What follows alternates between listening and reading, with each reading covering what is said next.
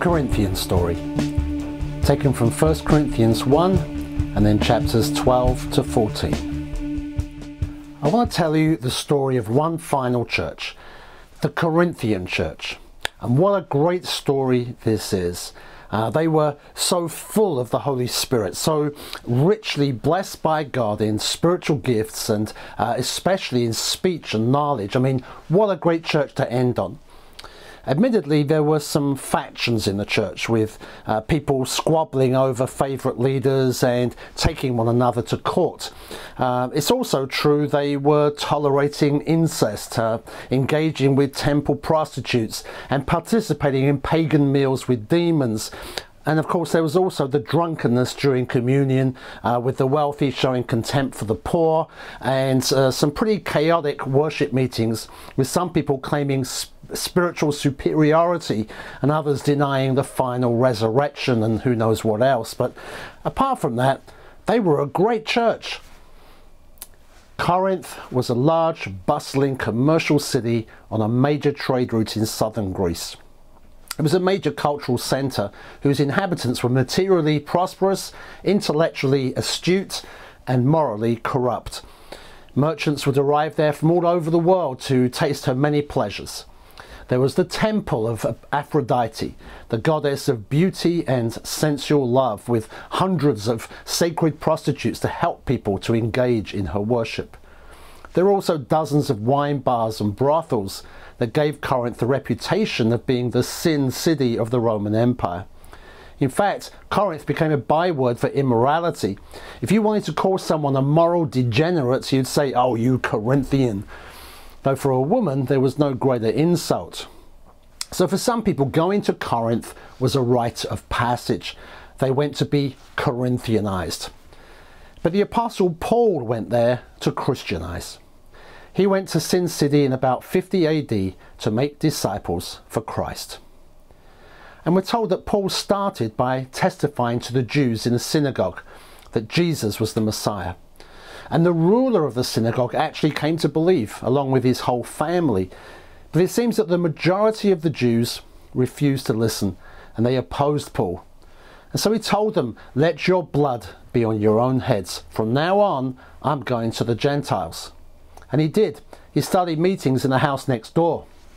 And as a result, many of the Corinthians who heard Paul came to believe and were baptized.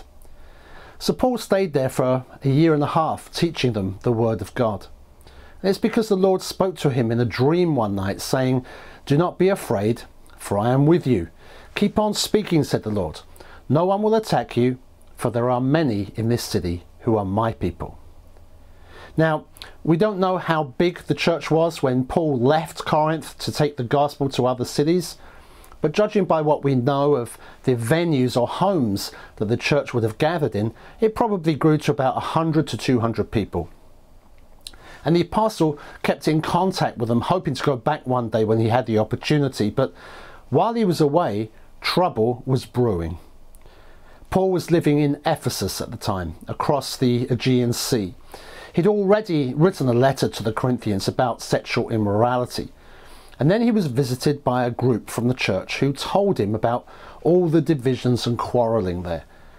And then on top of that, Paul received a letter, more reports about problems in Corinth, and asking questions about some of the issues that they were facing. You know, some churches struggled with opposition and persecution because they were so different to the surrounding culture. For the Corinthians, it was the opposite problem. They were struggling to be different to the surrounding culture. In fact, the way the Corinthians were living, you really couldn't tell them apart from their pagan, promiscuous, idolatrous neighbours. Now, of course, we have to understand the church was no more than, 4 years old? Most of them were recent converts. They hadn't grown up in a Christian home. But nevertheless, Paul had spent a year and a half teaching them, pouring himself into them like a father instructing his children. So just imagine the anguish he must have felt when he heard these reports of division, lawsuits, incest, prostitutes, idolatry, drunkenness, heresy, and so on. I mean, you can just imagine the emotions he must have felt as he sat down to write another letter in response. I mean, what would you have written? I don't think I would have held back. You know, what are you thinking? But you know what Paul wrote? This is how he began his letter that we know as 1 Corinthians. He starts by saying, to the church of God in Corinth, to those sanctified in Christ Jesus, called to be his holy people. Grace to you, he says. And he follows that with this, a quote, he says, I always thank my God for you. What? Hang on, Paul. Divisions, lawsuits, incest, remember? Yep, he says, I always thank my God for you because of his grace given you in Christ Jesus.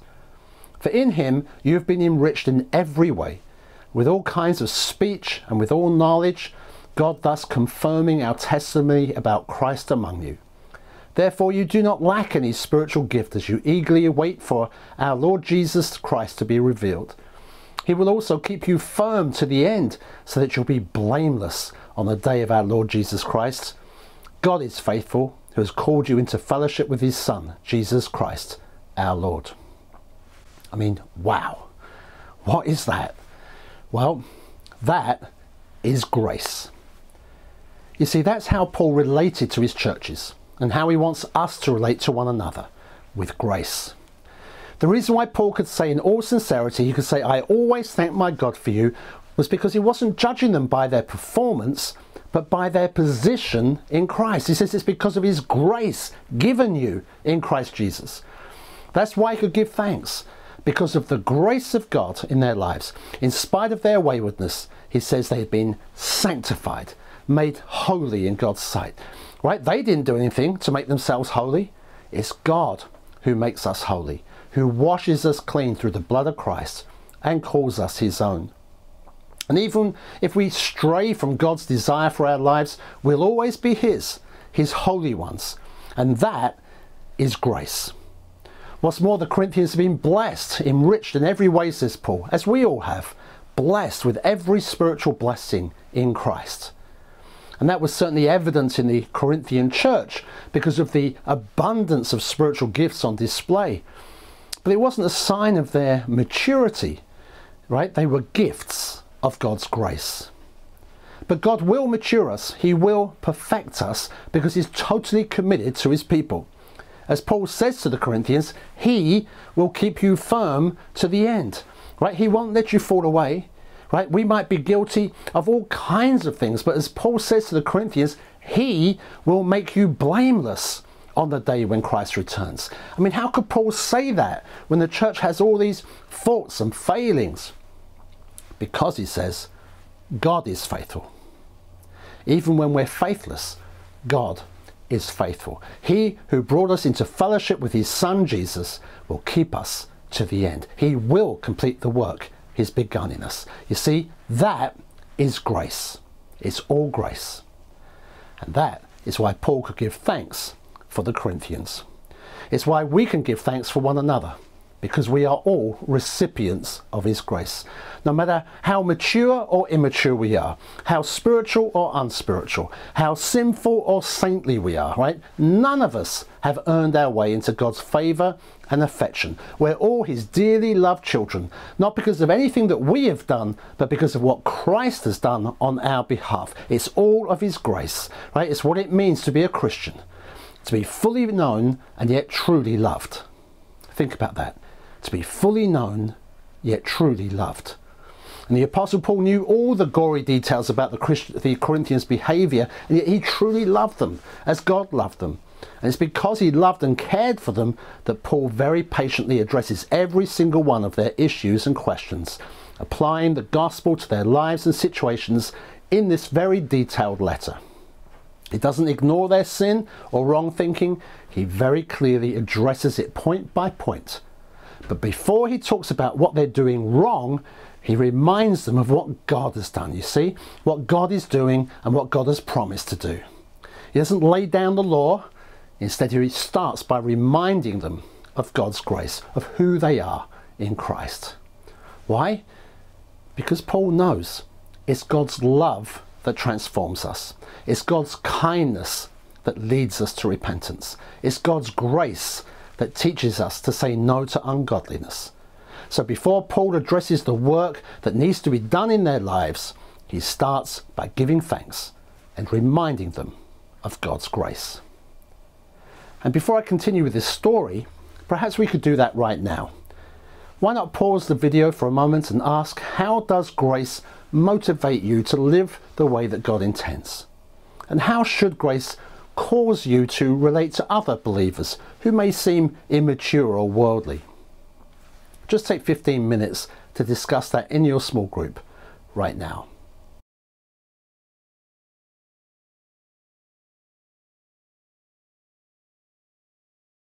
Alright, so as we've seen, the Corinthian church had issues, and just a comment here, no church is perfect, right? Because churches are made up of imperfect people.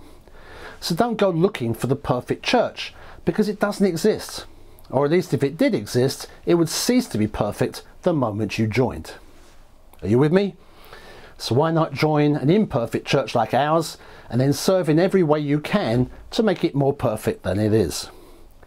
Now, admittedly, the Corinthian church seems to have had more issues than most.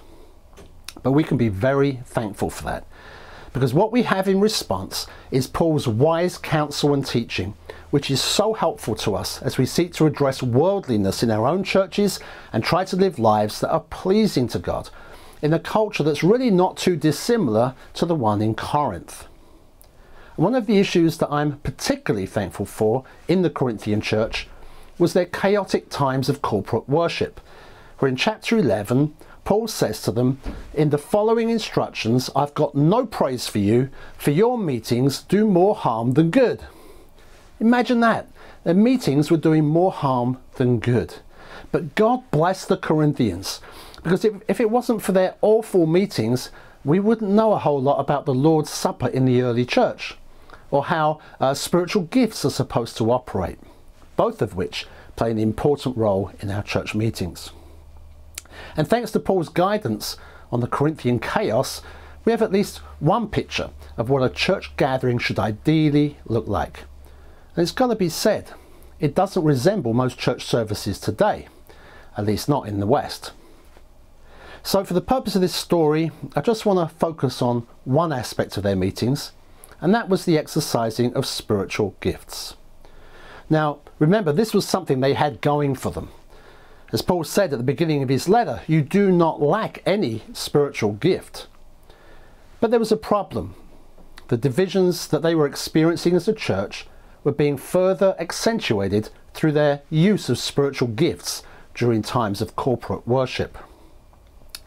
Reading between the lines, it seems that there were some in Corinth who saw certain gifts as a mark of their spiritual superiority, especially the gift of tongues.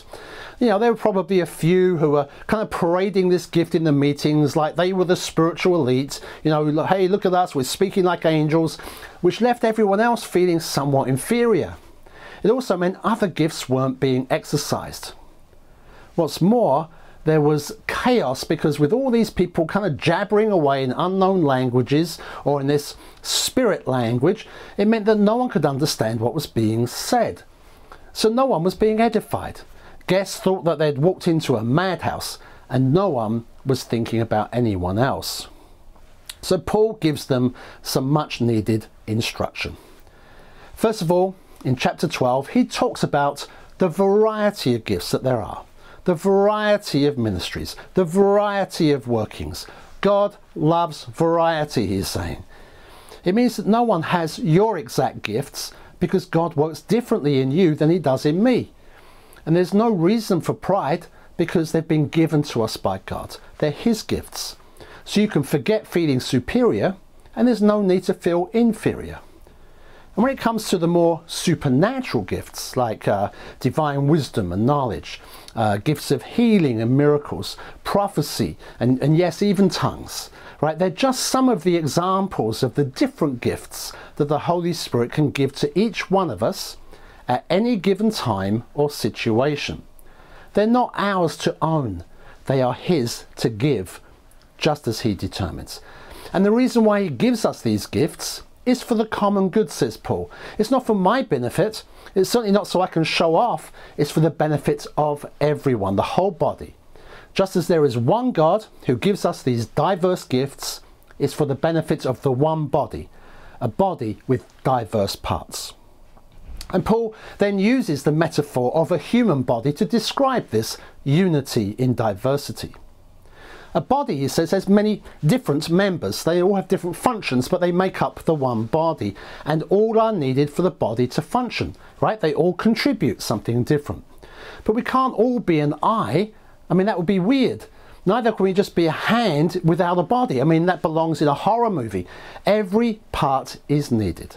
And so like a body, we need one another. We depend on one another. You know, the church body will only grow and flourish if we're all willing to play our part and use all of our various gifts for the benefit of the whole.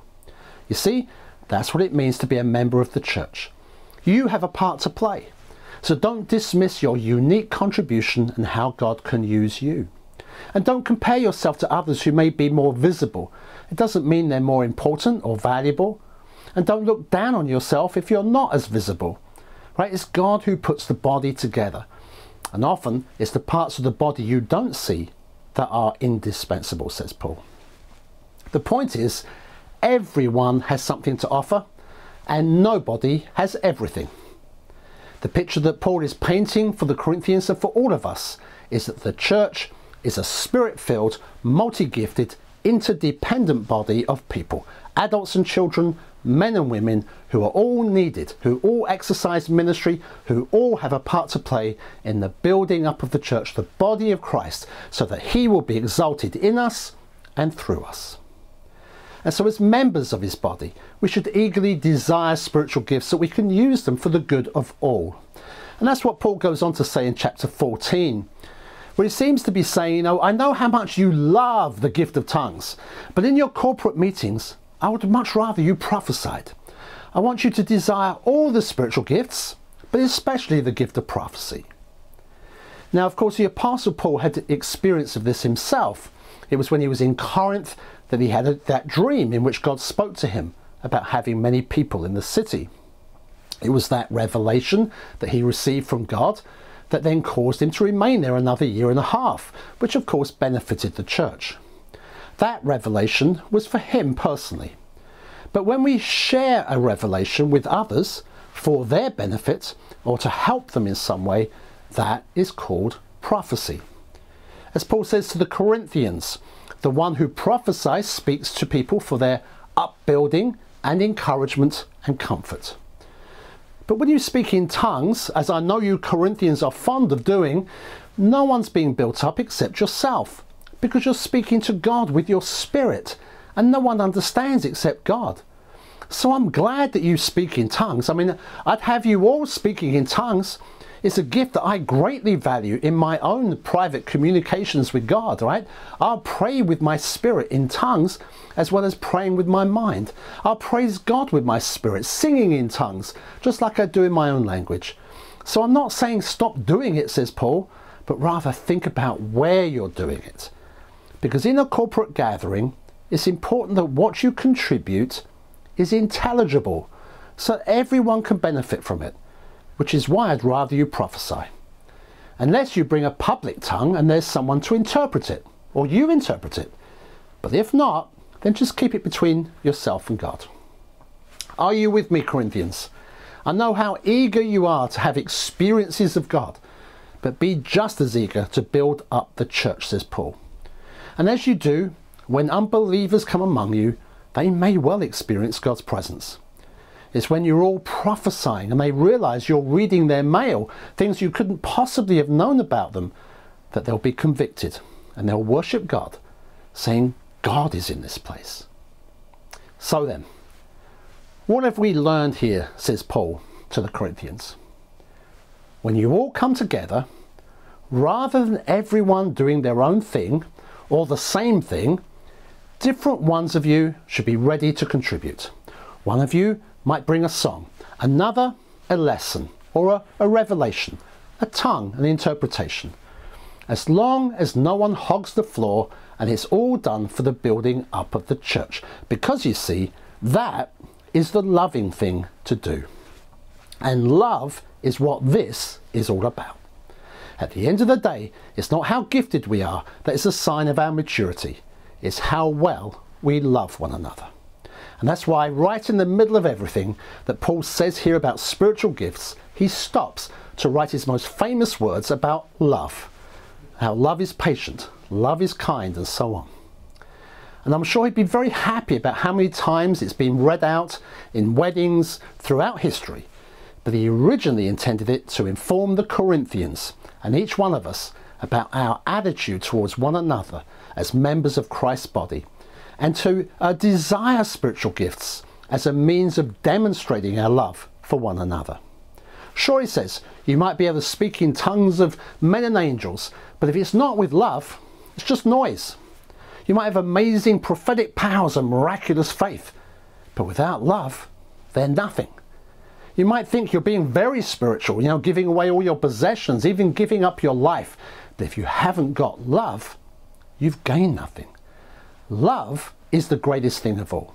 All these other things are temporary, but love will last forever. You see, love was the answer to all the Corinthians' issues. Love for God and love for one another.